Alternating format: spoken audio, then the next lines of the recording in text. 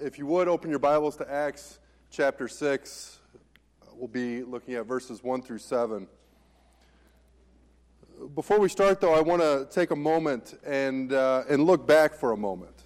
Look back at the passage that we have before us. Look back at where we've been so far. What I want you to notice is there's a pattern that has developed in this book of Acts thus far, that we see that Luke has developed, that has developed within the church. In Acts chapter 1, you can see that there's an issue that arises. There's supposed to be 12 disciples, and yet we only have 11, and so they go about and they pick. They go about choosing another disciple to replace Judas, the disciple that betrayed Jesus.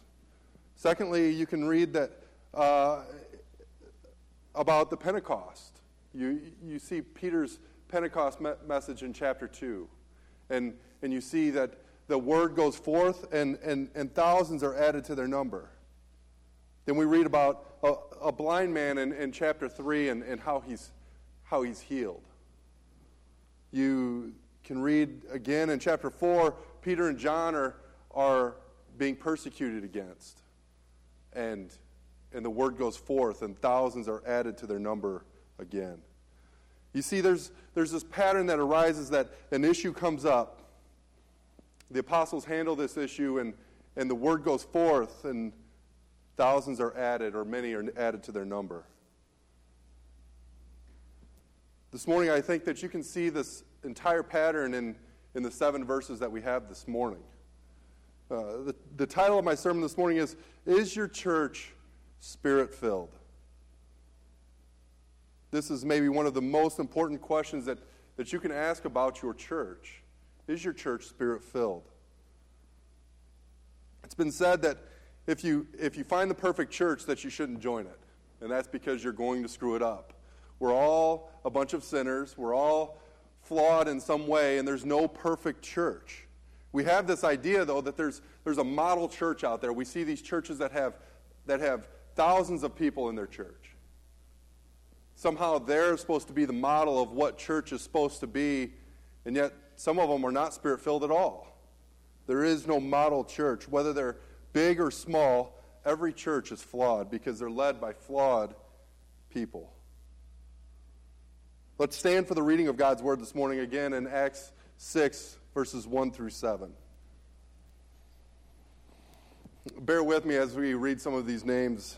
They're a little tough.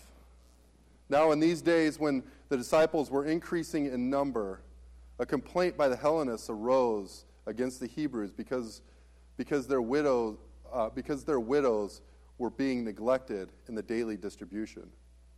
And the 12 summoned the full number of the disciples and said, "It is not right that we should give up the preaching of the word of God to serve tables. Therefore, brothers, pick out from among you 7 men of good repute, full of the Spirit and wisdom, whom we should appoint to this duty. But we will devote ourselves to prayer and to the ministry of the word." And what they said pleased the whole gathering. And they chose Stephen, a man full of faith and of the Holy Spirit, and Philip, and Parochus, and Nicanor, and Timian, and Parmenius, and Nicholas, a proselyte of Antioch. These they set before the apostles, and they prayed and laid their hands on them, and the word of God continued to increase.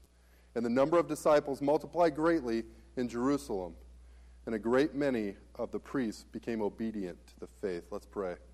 Father God, Lord, I just pray for a blessing on our time as we dive into this passage. What a great passage it is to really evaluate where our church is, to really evaluate where our leadership is, to really evaluate where our hearts are.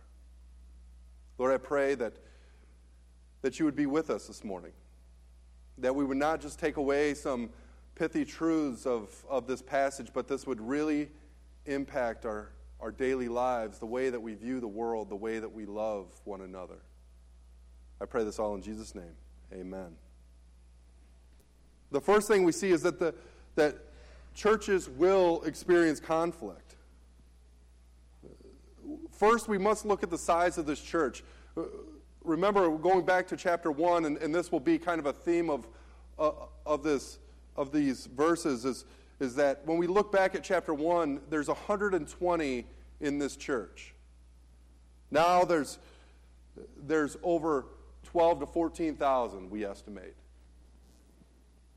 So at the beginning of this church, they're shepherding about 10 people. That's a relatively easy number to shepherd. Now they're shepherding somewhere about 12 to 1,400 people, these apostles are. What a daunting task that would be. But every church is going to experience conflict because we're all flawed. The first thing that we see about this is that the complaint that arose was complicated. The first reason for this was an administrative failure. You see, in the Jewish synagogues, they twice a week took an offering, both of money and of goods, to distribute to those that couldn't provide for themselves. And so when the Christians started expanding their church, they were not welcome as readily in the synagogues because there was a difference of view there.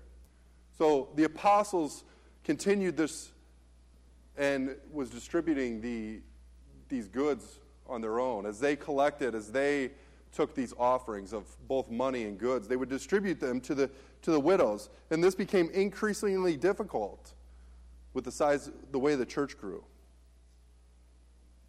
This complaint was also brought to the apostles' attention was an important one. This word complaint could be translated back into the Hebrew as grumbling. And nowhere in Scripture do we find grumbling being okay. It's always presented as a sin. This is something that's welling up from within you.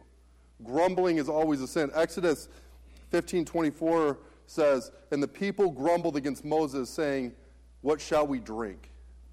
Deuteronomy 1:27 says, "And you murmured or grumbled in your tents and said, 'Because the Lord hated us, he has brought us out of the land of Egypt to give us into the hand of the Amorites to destroy us.'" Now here Moses is leading these people out of Egypt into the promised land, and the people know where they're going. They see a pillar of fire. They, in many ways, are in the presence of God, much like we don't see today. And yet they're grumbling against God. There are many other verses in Scripture that say these same things. The point that I'm making is first that the widows are probably not the ones bringing this complaint. They're a voiceless people in this culture. They're powerless. They're the poor ones. They don't have money. They don't have a voice. We can see this in our world today. We see that in many cases, orphans and widows in our world, they don't have a voice. This is where the church needs to step in and be the voice for these people. Second, this could have been a rumor that welled up within the church. This might not have been brought directly to the apostles, that this could have taken some back channel and the apostles heard about it. We're only told that a complaint arose. This complaint was a legitimate one and had to be handled. Not to do so would have been an epic failure by the church leaders. To take care of widows is not something that is simply an Old Testament mandate, but one that we should be fulfilling today.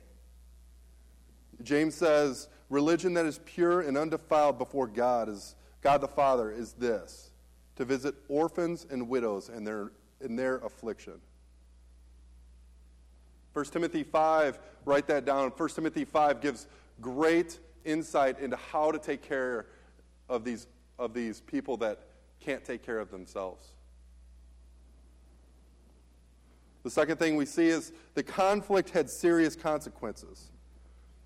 This conflict or complaint had some serious ramifications that could have arose out of it.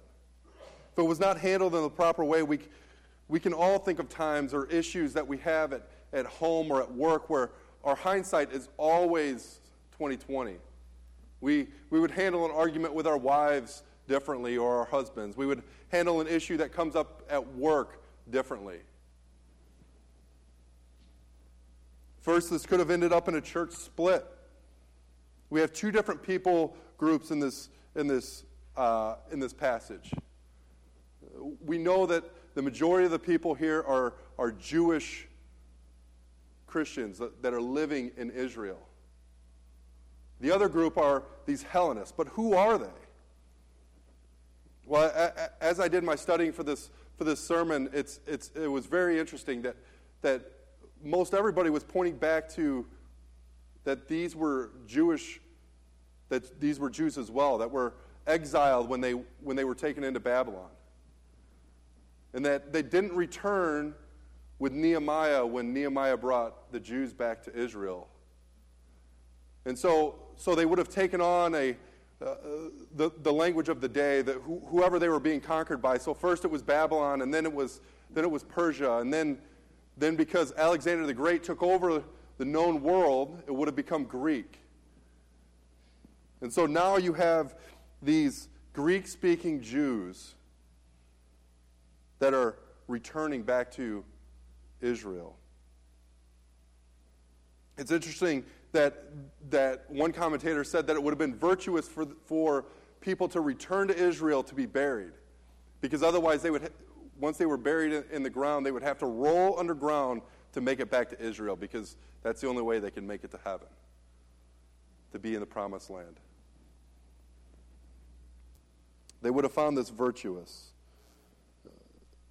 This would have meant that there would have been a disproportionate amount of older people, probably mainly widows, because the men didn't live as long at that time.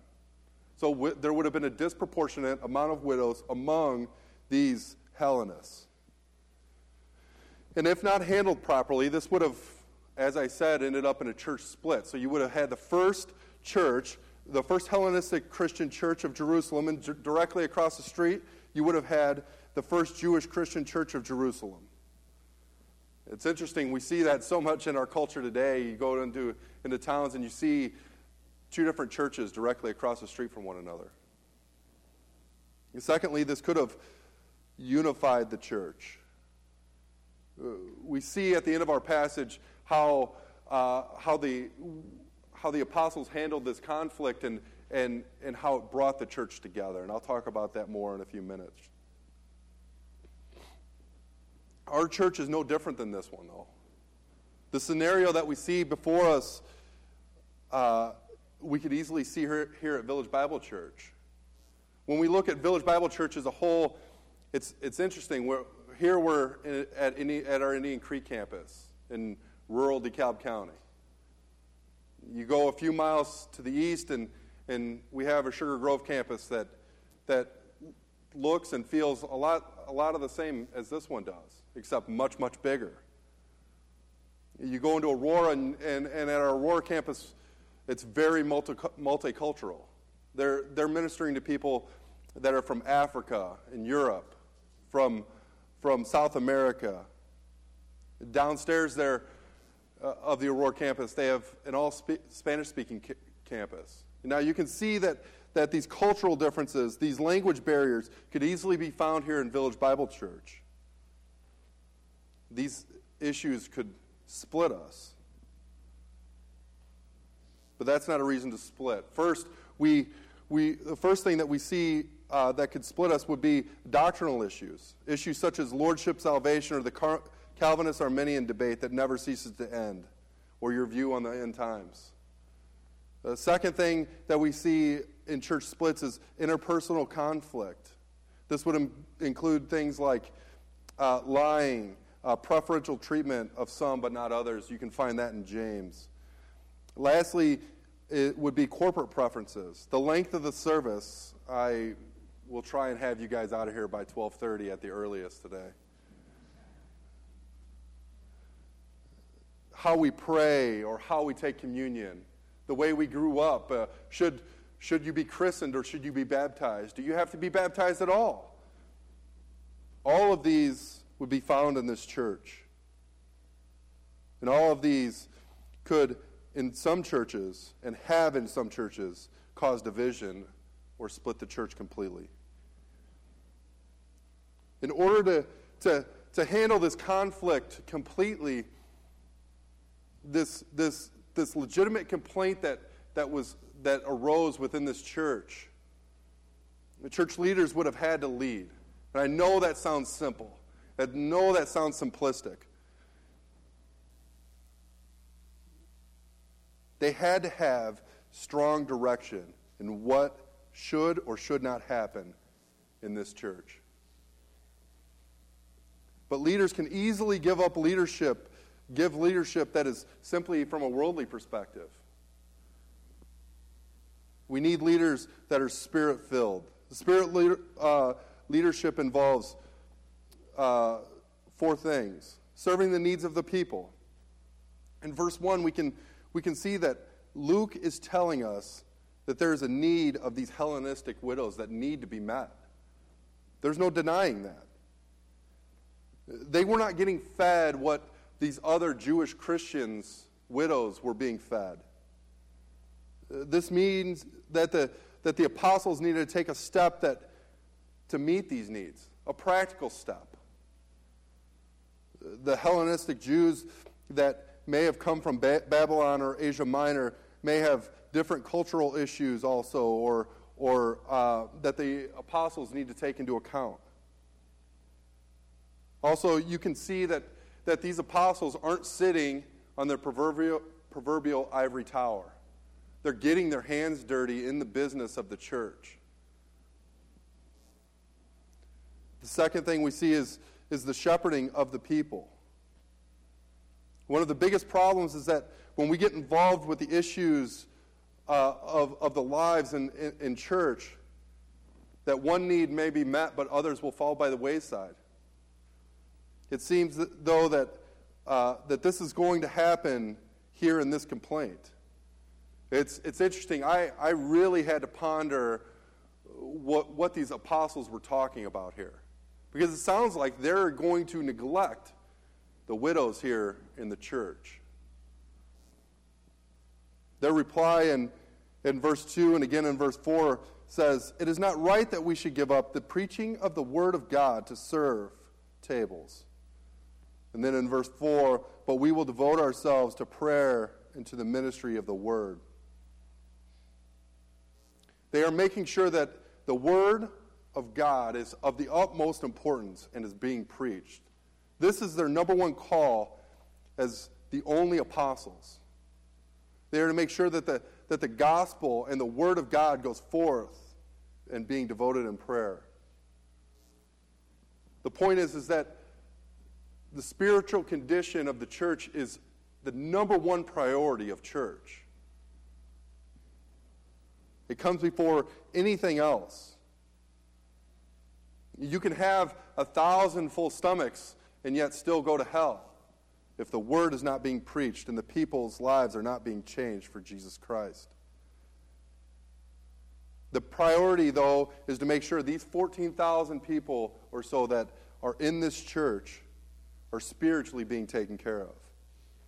You know, this is our goal here at Village Bible Church, is to make sure the spiritual needs for you in these congregations of all 4 campuses are being taken care of first.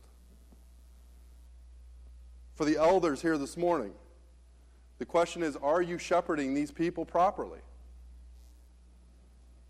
Are you making sure that the word is of your highest priority?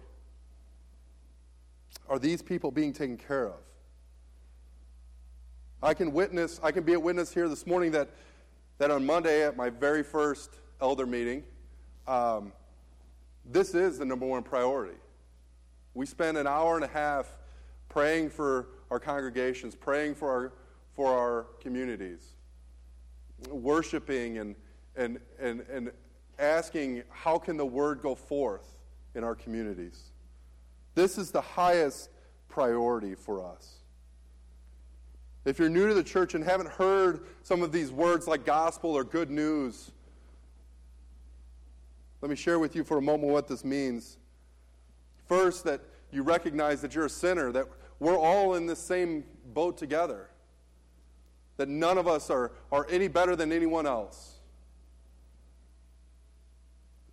We're all in this same sinking ship of sinfulness. Romans 3:23 says, "For all have sinned and fall short of the glory of God." This means that your preacher here this morning is a sinner, and maybe more so than you. This sin separates us from God. That those that are only those that are perfect can go to heaven, which means no one. This is where God loved us so much that he gave his one and only Son. John 3:16 says that when Jesus lived that perfect life and laid himself on that cross,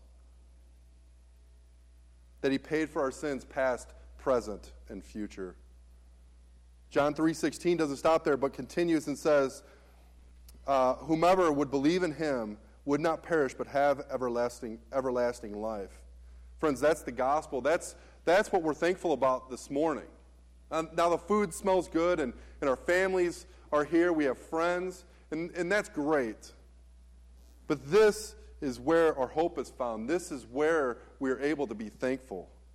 Paul says in 1 Corinthians 15:3 and 4, "For I delivered you as of first importance that I also received that Christ died for our sins in accordance with the Scriptures, that he was buried, that he was raised on the third day in accordance with the Scriptures."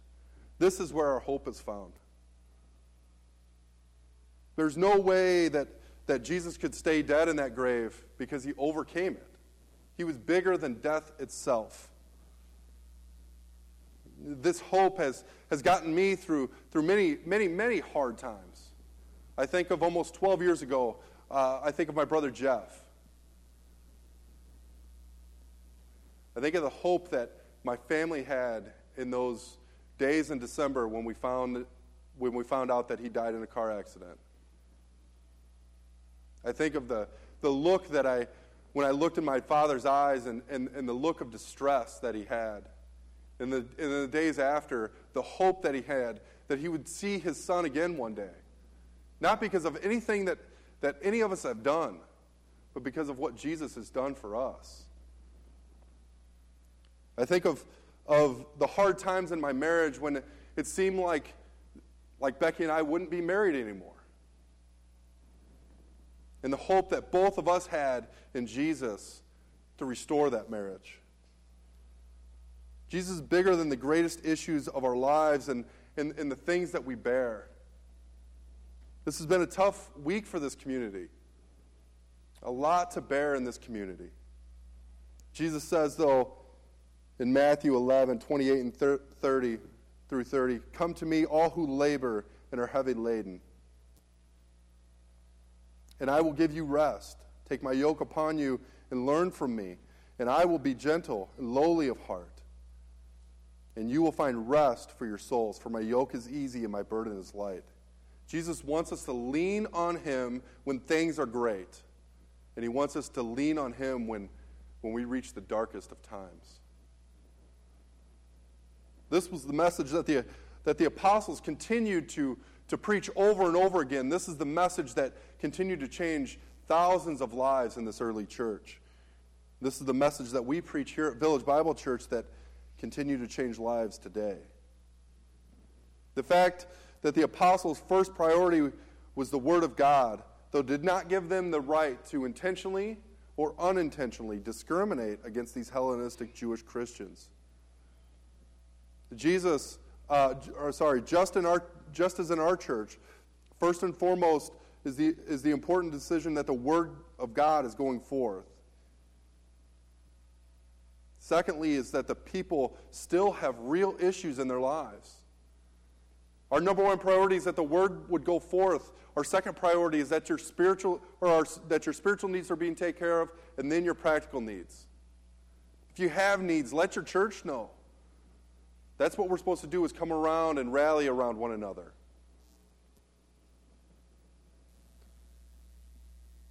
If you think that this is a radical idea, just look at how Jesus, how he fed the 5,000. He preached a sermon for hours, the Sermon on the Mount, and then turned around and fed 5,000 with loaves and fishes. The word went forth, and he turned around and met the practical needs of the people. You can see from our text that it was not only the it was only the Hellenistic widows that had this complaint. The Jewish widows were being taken care of. I don't think that this was an intentional one, but simply an oversight in the system that was set up. A Spirit-filled church also has to have leaders that have good decision-making.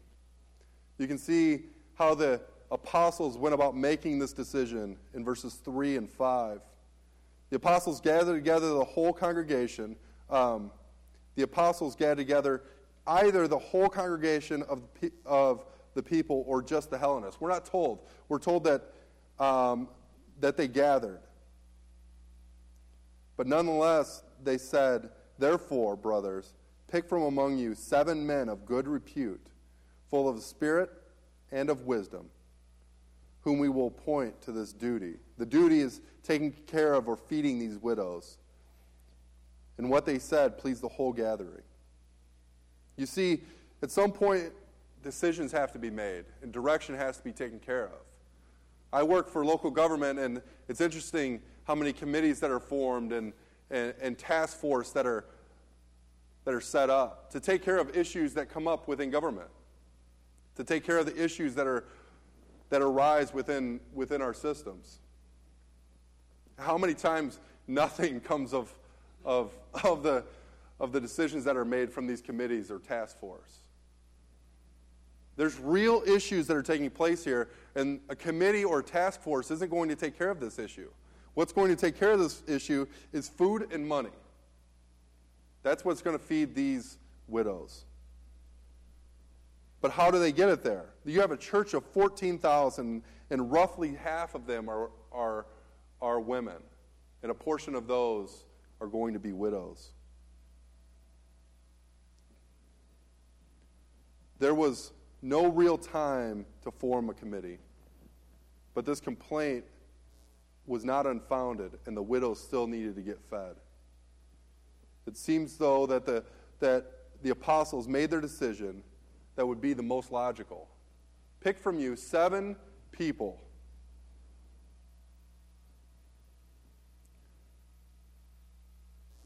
Designating of other leaders is the next point. There is an innate problem that comes with church. Remember, though, that when this church was in the upper room, they're at 120 people. And now they've exploded in a few months to over 14,000. The people that needed to be taking care of this issue needed to be those that are closest to the situation. That's what happens in our church as well. The Hellenists chose 7 men from this congregation. What they said pleased the whole gathering. Though we're not told exactly how this meeting takes place, we do know that the whole gathering, that means the Hebrew Christians and the Hellenist Christians were pleased. The fact that the apostles led the church in spite of the differences should be a great example for the elders and deacons here at Village Bible Church. We see that this decision to choose 7 men pleased the whole congregation, but what was the result? Well, 7 men were chosen using the guidelines that the apostles had set up before the people. They said, "Therefore, brothers, pick out from among you 7 men of good repute, full of the Spirit and of wisdom, whom we will appoint to this duty." The apostles did not just designate 7 men that could fill a job. They weren't just looking for people with heartbeats. This is not what we seek here at Village Bible Church either. We seek people that really desire, have a heart to be in that ministry. The apostles weren't just seeking salesmen or someone making widgets. This was a calling that was now on these men. They were responsible for this and would be held accountable. One of the qualifications for this position was to be full of the Spirit. One commentator said that all people are full of something, but these men were full of the Spirit. Now you see, these men have real, tangible responsibility for others in the church. These men needed an extra measure of the Spirit, which is why you see the apostles' laying of hands. They needed an extra measure of the Spirit. They laid their hands and they prayed over them. And this happens in our church as well. Just a few weeks ago, myself, along with 7 other men at the Sugar Grove campus, were appointed as new elders in the church. And we were brought up on stage, and the other elders laid their hands on us and prayed for us. We do this when missionaries are going out or when they come in from the field. We pray for them. We lay our hands on them, asking for the Spirit to be on them. This leadership can be seen in our households as well. I think of my children and the work that they do around the house. They are old enough now to mow the lawn and pick up in the house. They vacuum. They do the dishes. At least my older 2 do. Noah, who's 5, my youngest, is now getting to the point where he can start providing some of this work that needs to be done.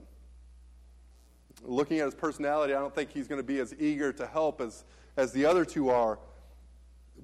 But my 2 oldest, Jake and Emma, they need leadership.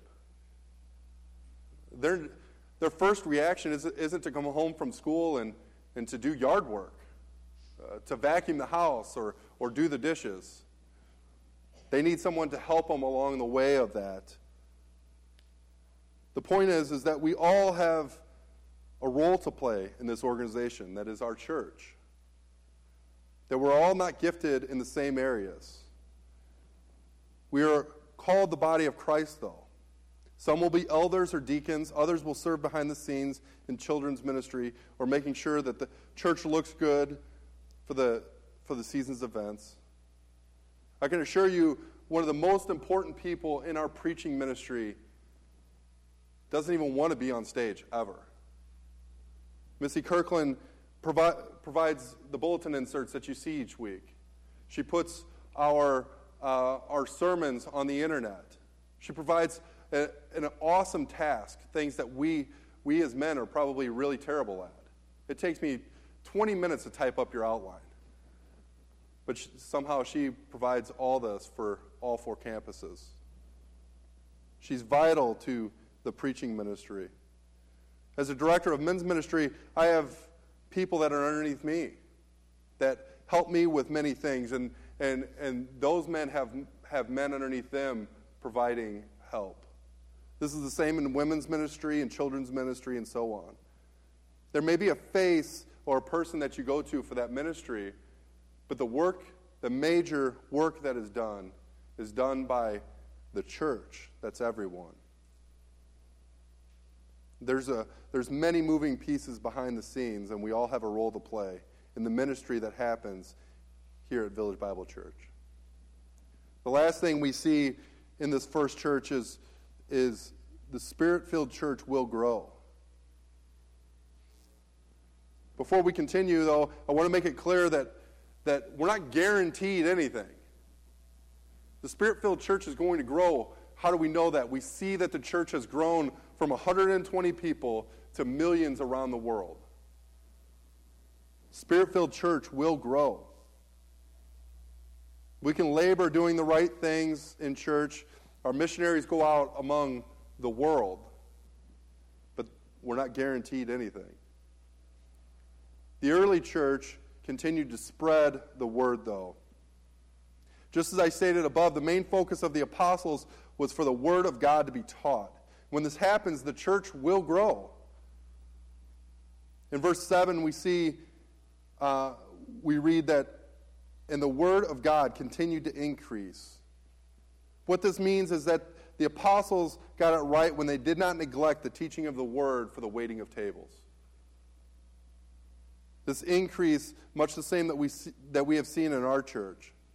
When Becky and I started attending Village Bible Church 17 years ago, there was only about 150 to 200 people in one service at our Sugar Grove campus. Now, 17 years later, there's 600 to 700 that meet there on a Sunday morning in the congregation. So the Word of God increased. We see it in Aurora when Village Bible Church adopted that campus, and now they have 2 services, and it's a multicultural camp. It's a multicultural service. They're spreading the Word in other languages as well. It's being translated during the service, so that those that speak other languages can understand what Pastor Travis is saying on a week-to-week basis. It increased again as we adopted this campus at Indian Creek. Again, when we formed the Spanish-speaking campus, El Camino, that meets at the Aurora campus. The Word of God is going forth here at Village Bible Church.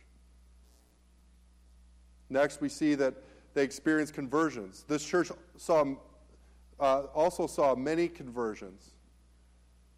Again, we go back to chapter 1. You had 120 believers. This is like the greatest underdog story ever. You have 2 harsh political systems above them. You have the Roman government, maybe one of the harshest governments that's ever been around. You have a Jewish hierarchy that is above them as well, that hated the message of Jesus. And yet you have 120 people here.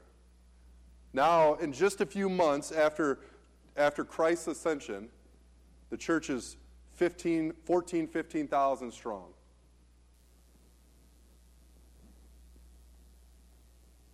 One of the greatest underdog stories ever. Verse 7 continues and said, and the number of disciples multiplied greatly in Jerusalem. Now, why were they seeing a conversion rate so high? Why were they seeing it then, and why don't we see it now? Truthfully, we don't know. We as a preaching team have no control over who believes and who doesn't. That's not my job. That's not the job of your elders. Our job is to make sure that the Word of God continues to go forth. But what is all of our responsibility is in Matthew 28, 19 and 20, Jesus tells us, go therefore and make disciples of all nations, baptizing them in the name of the Father and of the Son and of the Holy Spirit, teaching them to observe all that I have commanded you, and behold, I am with you always to the end of the age. This is our responsibility as Village Bible Church. This is your responsibility as a Christian to the world. The last area that marks the Spirit-filled church is a changed culture. Verse 7 says at the end, and a great many of the priests became obedient to the faith. Think about this for a moment. This is a huge statement. Again, you have these political systems, and one of them is the Jewish church. The Jews that are in the temple, the Pharisees and the Sadducees that are persecuting these Christians. But there's people within these synagogues, these priests that are taking care of the church. They have a role to play within this. In many cases, they're on the same side as these Pharisees and Sadducees that are providing this persecution. And now these priests have been so changed in their heart that they are being obedient to the faith.